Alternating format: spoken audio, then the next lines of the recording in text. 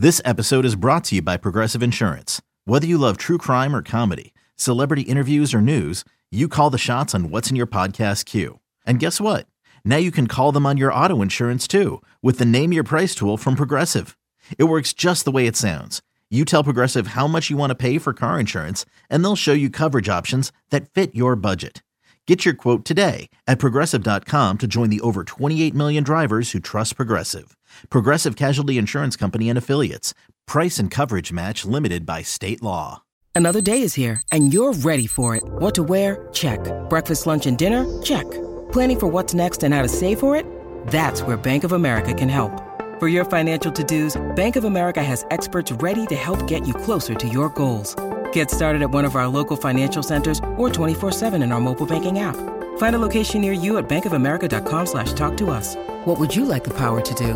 Mobile banking requires downloading the app and is only available for select devices. Message and data rates may apply. Bank of America N.A., member FDIC. Houston, we have a podcast. Diving deep into all things Texas, both on and off the field. Here's Sean Pendergast and Pro Football Hall of Famer, the General, John McClain. Welcome to Houtopia. Hey everybody, what's happening? A very, very happy midweek to everybody out there who downloads, shares, and subscribes to this podcast, the Houtopia Football Podcast. I am Sean Pendergast, one half of Payne and Pendergast in the mornings on Sports Radio 610, joined as always by my co-host, my friend, the Hall of Famer, John McClain, who is also our senior Texans columnist for sportsradio610.com and gallerysports.com as well. And this is a mailbag episode of the Houtopia Football Podcast. John, how you doing today, man? Sean, I'm doing great. I told somebody, I told our boss, Parker Hillis, when I saw him before I did In the Loop, I said, going from the Astros and writing columns about them and then going to the Texans, the worst team in the league, it's like going for me like eating a filet mignon and going to Brussels sprouts. That's a great analogy, John, because Brussels sprouts not only are terrible, but they stink. They smell. I agree 100%. Like farts, John. They smell like farts. And my wife loves Brussels sprouts. And she heats them up. And, you know, we don't have a big place. We got a nice place, but it's not a big place. So Brussels sprouts smell. Someday, John, we need to power rank the worst microwave smells, because I think Brussels sprouts is like that's the Heisman Trophy winner right there, I think. Well, I don't feel sorry for you, because all you got to do is open your doors and go out on one of your two balconies to get away from the microwave smell. Fair enough. I saw our producer, afternoon producer, Tyler Milner, who lives the greatest life, he and his wife Megan, talking about how much they like living on the water, and I responded, "You're almost as bad as at Sean Pendergast bragging about his media wall." John, I just want people to see what I'm watching and see if they can commune over that. John, it's about fellowship. It's not about being braggadocious. I promise you. Someday I'm going to finally get a big screen TV. It'll probably be Maryland, not here. But when I do, I'm putting that baby out. And I'm going to show the background, which is the Chesapeake Bay. And I'm yes. John, that's not even a proportional response. You're going to live on the water and have a big screen. I have a balcony where I look down onto the street. You win. You win, John. Oh, good stuff. All right, well, John, let's get into it. We got a lot of questions people want answers to with the Texans team. As you can imagine, you don't even need to guess who a lot of them are centered around. There's the main characters of this horrible docudrama we've got going on with the Texans are pretty well chronicled here. But we'll get into all these questions. There's some good ones in here. First, off the top, if you want to email a question, you now have a full week to do it. HOUmailbag@gmail.com. Best time to do it is right after games are over, because that's when things are fresh in your head. But put it in your contacts. Put the Houtopia Football Podcast in your contacts. HOUmailbag@gmail.com. That's our email address. Of course, you can hit John and I on Twitter as well, at McClain_on_NFL, and I'm at Sean T. Pendergast. You can leave questions there if you like as well. All right, John, you ready to get to it? I'm ready. All right, we may as well start with a coaching question here. Alfredo from Spring gets us started here in the mailbag. Hey, guys, what's up? Big fan of the show. My question to you is, do you think that Nick Caserio will make Lovie Smith hire a defensive coordinator next season? And also, what coaching changes need to happen in order for the Texans to succeed? So 2 questions there, John. Let's start with the first one. Lovie Smith right now is the head coach and the defensive coordinator. Do you think that the Texans, either Lovie of his own volition or Nick Caserio saying we got to make a change, do you think Lovie is going to be forced to hire a defensive coordinator? I think Lovie's plan all along was to have a defensive coordinator in the second season, so I don't think they'll have to make him do anything. And I think Pep Hamilton will be fired, and they'll use that top draft pick on a quarterback. And it better be somebody who has a proven track record with quarterbacks and can call plays and has an offense that is good from the get-go.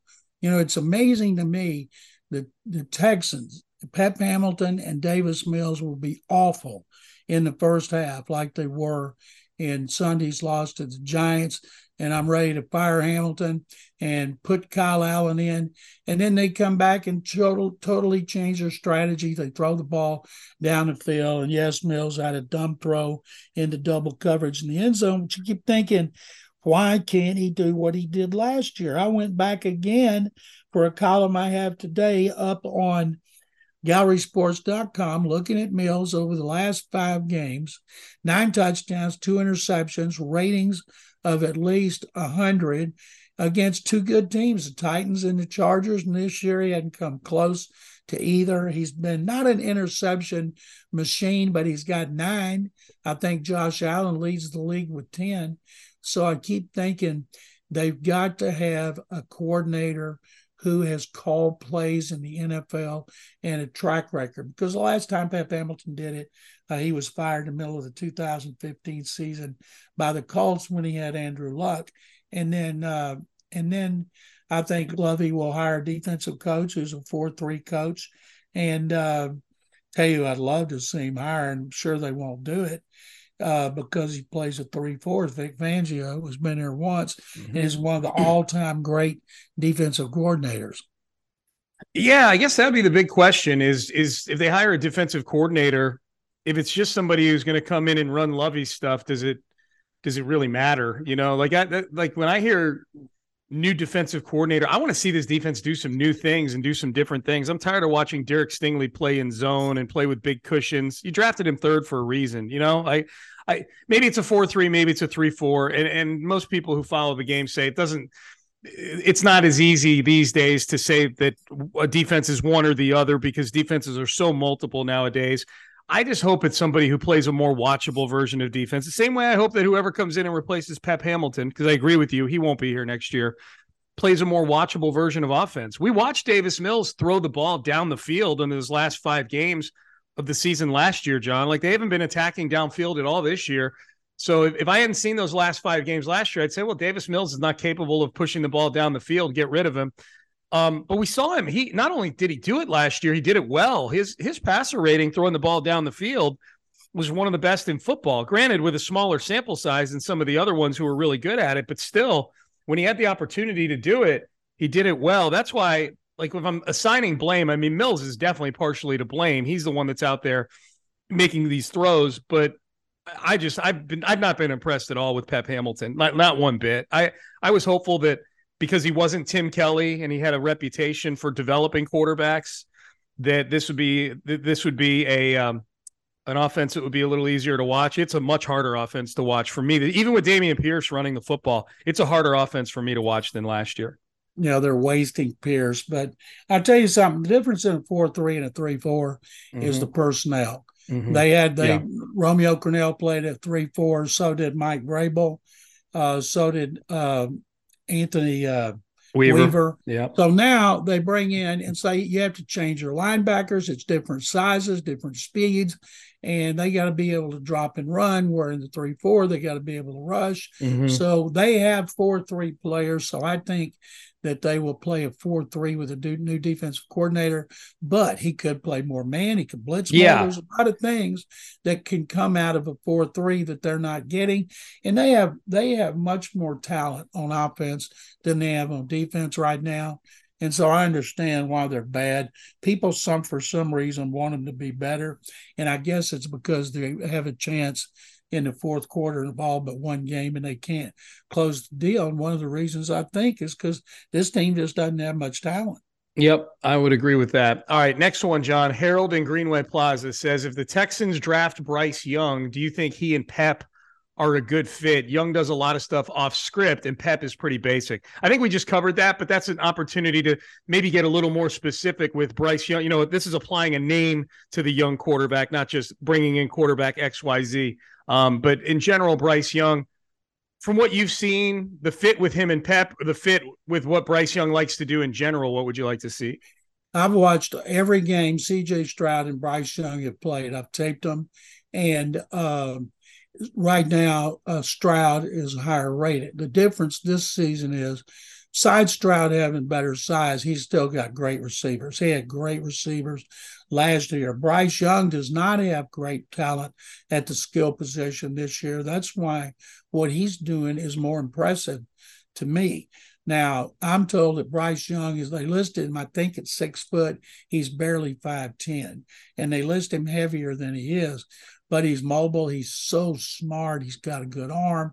He's accurate, and he can take nothing and make it into something. Davis Mills can't do that. C.J. Stroud, if he can do that, he doesn't have to do it much because of the talent. So, excuse me, I'm hoping that they get Bryce Young and they have a new coach coaching him. Yeah, I'm with you. My biggest fear is Bryce Young getting drafted and getting dropped into an offense here with the Texans that's as antiquated as the one that we're looking at today, or is that's not going to happen. No, no, that's why I hope not. That's what I'm saying. It's my biggest fear. I don't think it's going to happen. I'm with you, but if for some reason it did, that would be a problem. Do you want to see the OC, whoever it is, replace Pep Hamilton, be somebody off the Shanahan tree? Oh, I don't care where he comes, just because somebody has been with Shanahan. What if they like if Lovie gets fired, which I don't think he will, they want to hire DeMeco Ryans. Well, here comes another guy, another defensive coordinator. DeMeco is going to get a job. I don't care where the coach comes from. I just want him to have a track record as a successful play caller. You can go out and get a good quarterback coach, and a guy wouldn't come here, but everybody said he's going to be good at this stuff, is Josh McCown. I think with his son leaving Rusk after this season, he'll come into the NFL as a quarterback coach and see how high he can work his way up. But it's got to be somebody. They let Pep hire all the coaches on offense. So he brought in his buddy to coach quarterbacks. And, of course, coordinators always spend a lot of time coaching them. Bill O'Brien used to coach a lot. How about this package? Bryce Young and his offensive coordinator from Alabama. John, the intrigue would be there. You know, there's two there when it comes to stuff like this, there's two Seans. There's the Texans fan, Sean, which would be like, hell no. There's radio host, Sean, who is absolutely 100% here for a Bill O'Brien return to the building. It would be a fascinating storyline to discuss. I just think, John, as well, you brought up DeMeco Ryans' name, so I'll just dovetail off of that, and we'll get to the next question here in a second. I just feel like if the Texans have the first pick in the draft,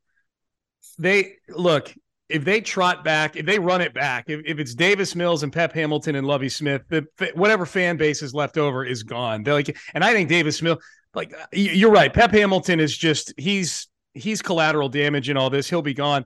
I truly think if this is who Davis Mills is and they bring him back next year, fans are going to be. I don't even know if they're going to be mad. They're just going to be apathetic and just be out on the Texans. A lot of them are already skewing in that direction.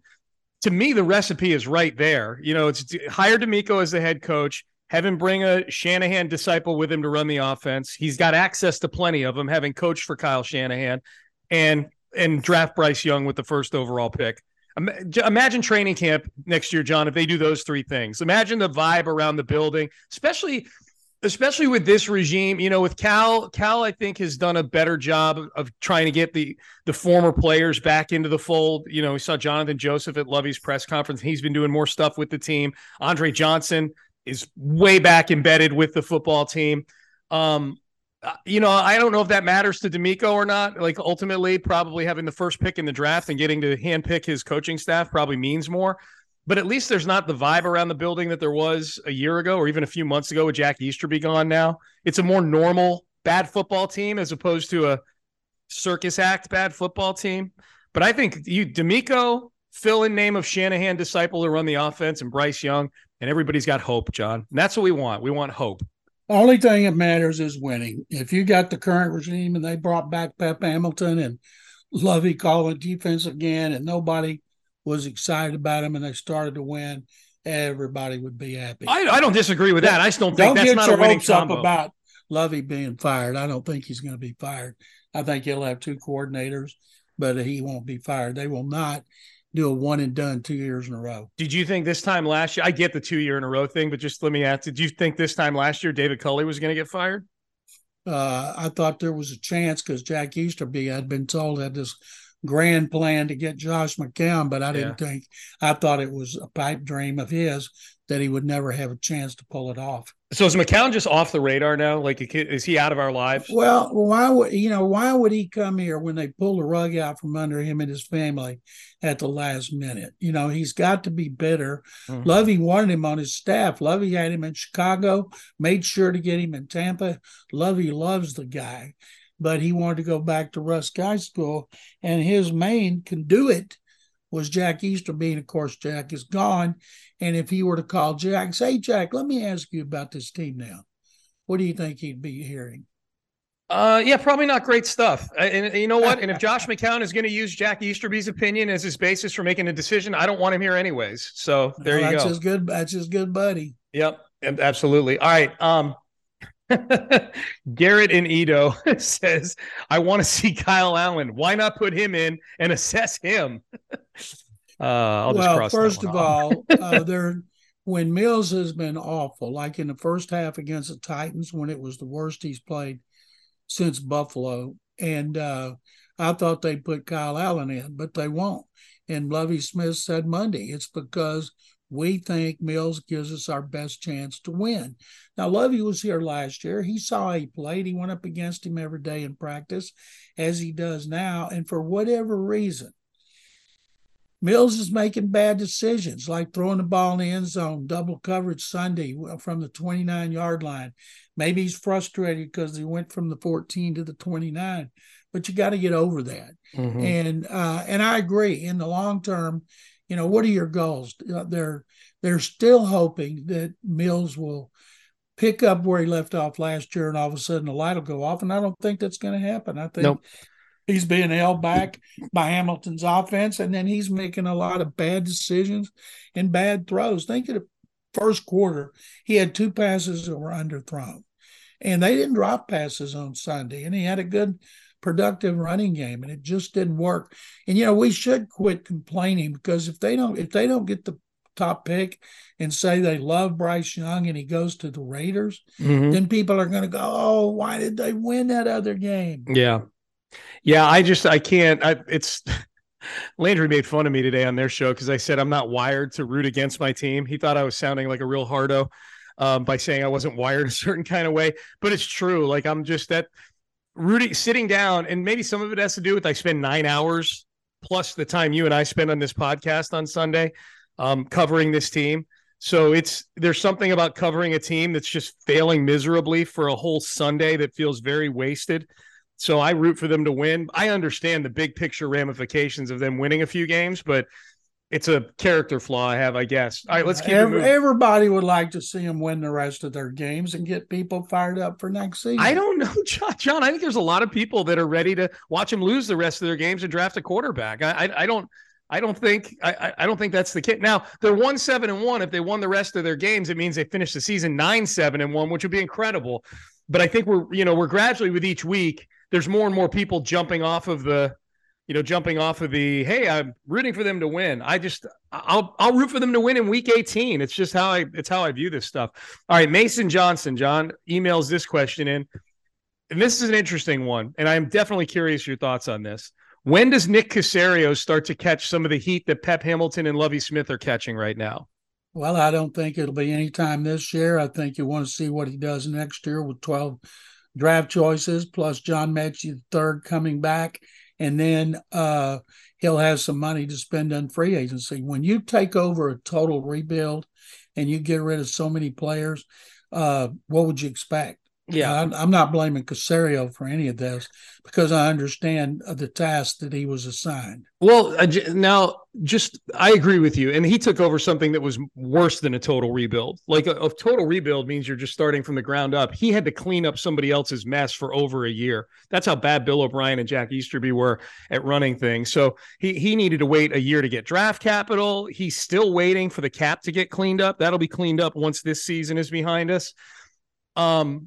I will say, if I'm evaluating Nick on anything right now, big picture, it's the rookie class. And right now, the rookie class, I feel decent about it. I don't feel as good as I did a few weeks ago because Jalen Petre's had some rough games and Kenyon Green had a really rough game.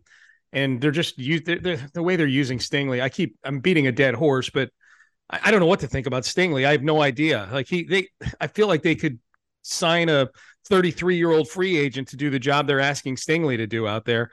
So I have no clue what to think about. And obviously Dameon Pierce is one of the best running backs in football, and he's a rookie.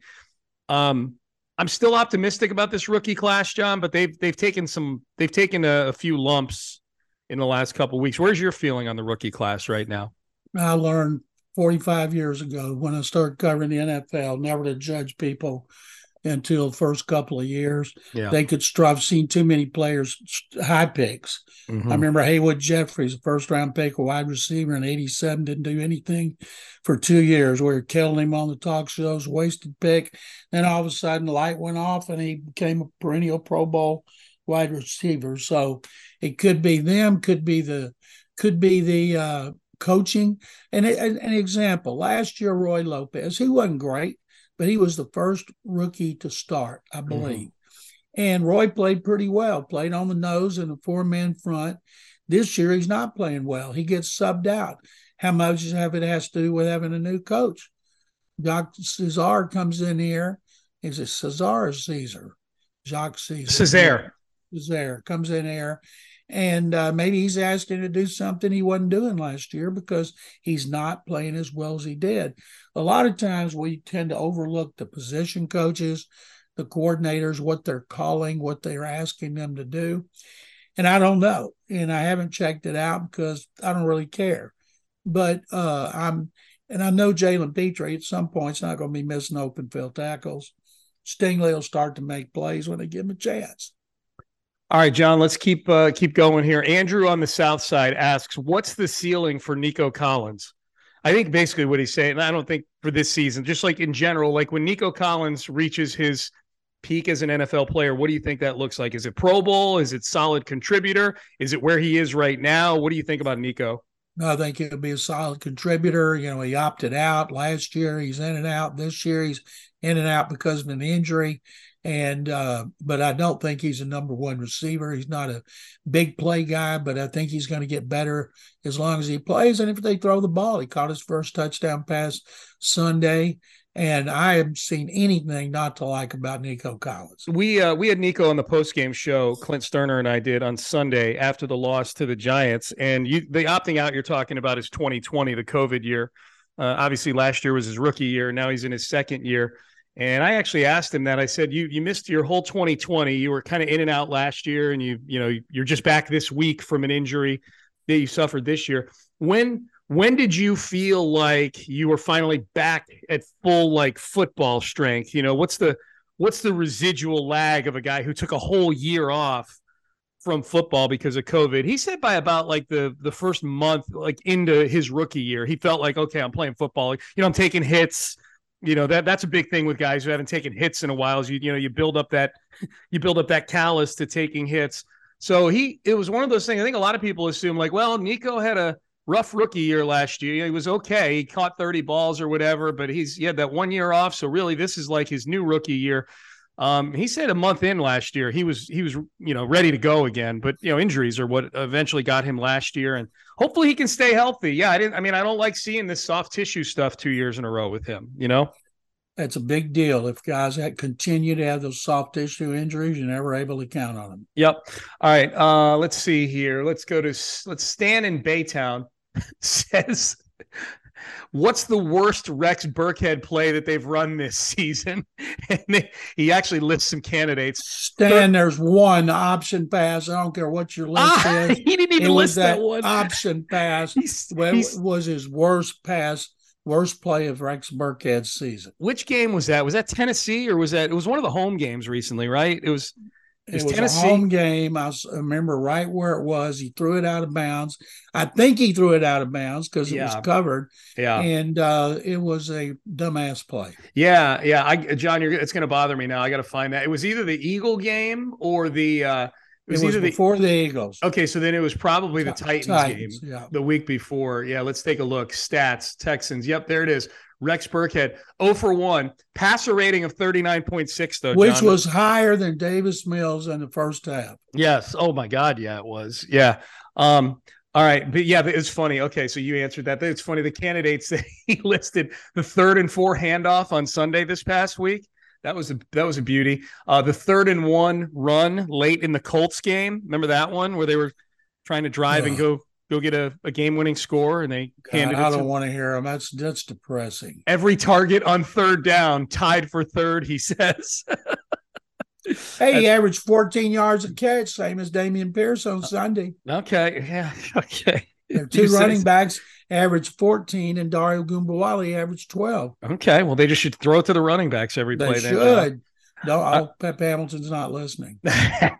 Because he'll do it. He's not afraid to do it. All right, let's do a few more here, John. Let's do. You want an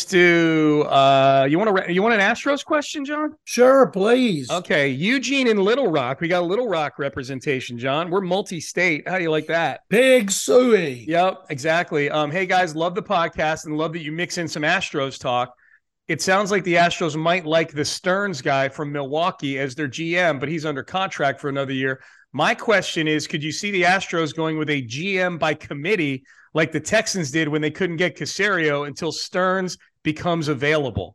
What do you think happens with this whole thing? Jeff Passan of ESPN had a huge article today, John, about the Astros, what he kind of categorizes as dysfunction behind the scenes. My guess is Crane would just call it controlled chaos behind the scenes, but there's a lot of speculation as to what they might do with the vacant GM spot. What are your thoughts?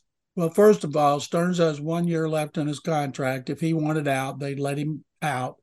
There's talk that he would go to the Mets. And Stearns, I tell you, if you are a strong GM candidate, would you come down here and work for Jim Crane, knowing that Crane is active and just fired a guy that won the World Series after he had been here 3 years and done a good job? And so, because GMs like to have the power Jeff Luhnow had. And I think Stearns would be an outstanding candidate since he was here.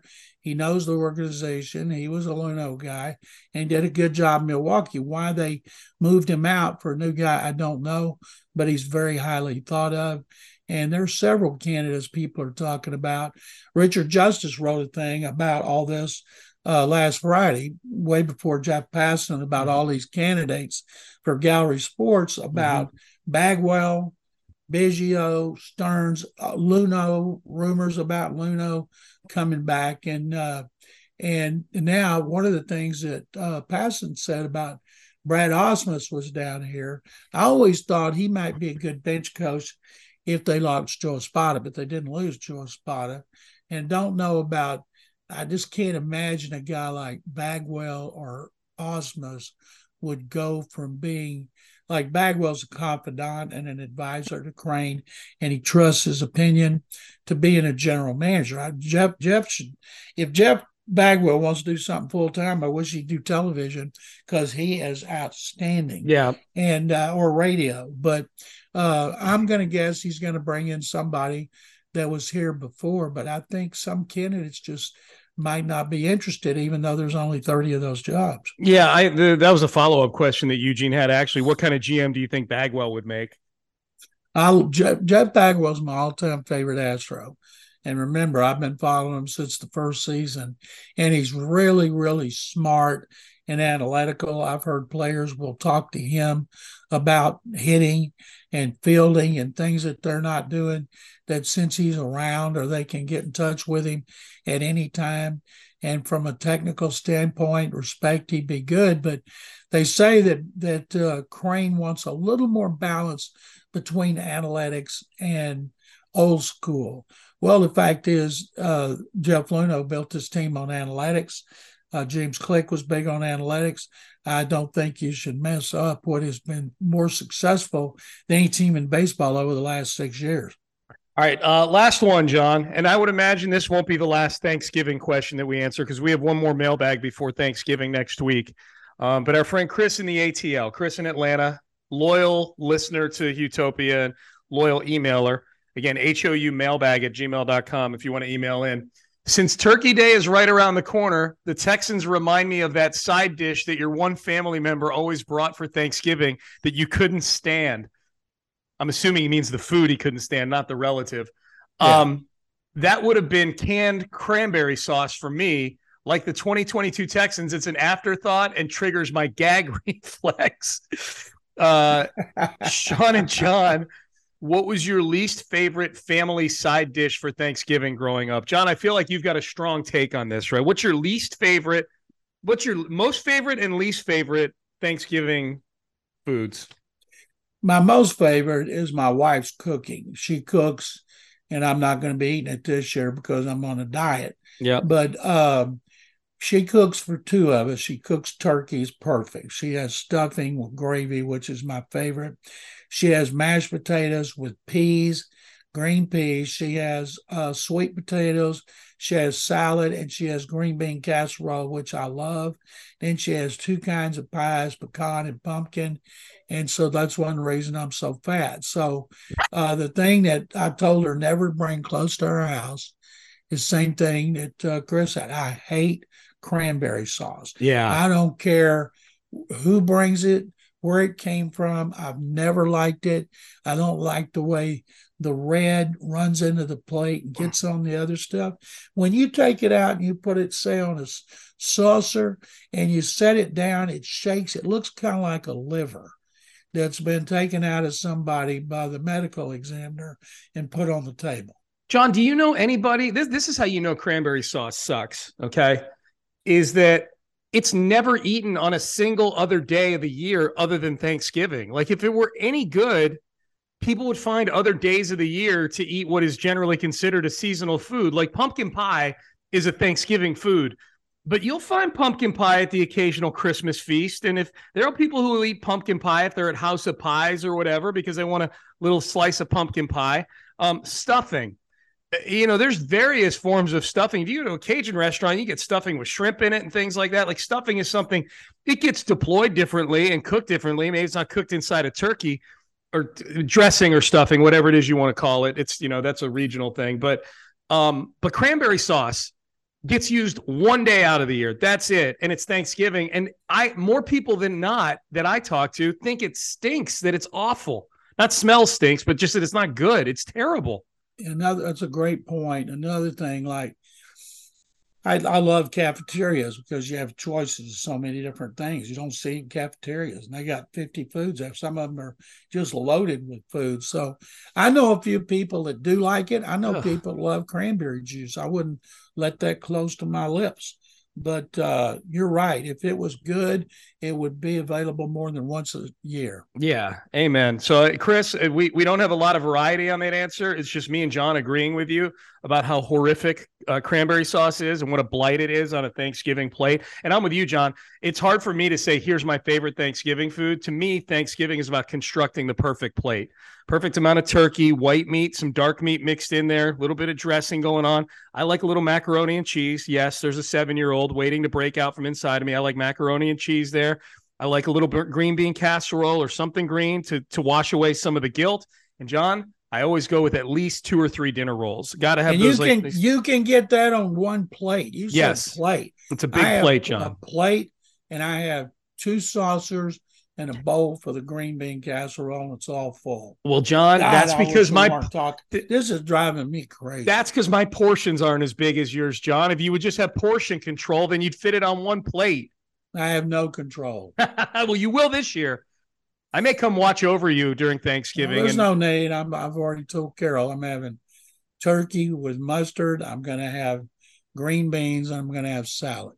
Good. John, you're doing awesome. I'm happy for you. I'm proud of you, man. Good stuff. All right. I think that's it, John. We've got a few more in here, but I'm going to save some of these for a future episode because I think we got in the main things that are current events that everybody wanted. A little sprinkle in a little Astros, a lot of Lovie, some Davis Mills, and we've established that cranberry sauce and Rex Burkhead touching the football are things that should never happen ever in the month of November. All right. John, what do you got going on that you want to tell the people about? I have a column on how bad Pep Hamilton, Davis Mills, and the offense are on gallerysports.com. I have observations coming for sportsradio610.com. And I'm going to write my first Deshaun Watson column for Gallery Sports on Wednesday because he's back at practice officially as he prepares to lead the Browns against the Texans on December 4th. Oh, Mac gets his first taste of those Deshaun Watson clicks on gallerysports.com, John. He's going to be excited about that. Well, I don't think he can be any more excited than he is about exactly $75 million. Yeah, what am I saying? Guys on the internet pushing a wheelbarrow with bricks of cash in it. I'm 10 million he was pushing. Talking about 10,000 clicks on a Deshaun Watson article. All right, John, good stuff as always. I enjoyed it. We'll do it again tomorrow and get people ready for the Washington Commanders coming to town this weekend. Oh, boy, I can't wait. Whoa, Nelly. Exactly. Me too. All right, we'll do a little for real or fugazi for the people as well. They like that segment. So we'll do that tomorrow as well. In the meantime, if you want to email this show and get your questions read on the mailbag episode each week, HOU mailbag at gmail.com. Big thanks to Figgy Fig for getting this podcast out to all of you. We enjoy that. We love that Figgy is part of this and is doing a great job for us. For the Hall of Famer John McClain, I am Sean Pendergast, and we are out of time. We appreciate you tuning in to the Houtopia Football Podcast. Tell a friend, download, give us a 5-star review, all that good stuff, and we will see you tomorrow. Have a great day, everybody.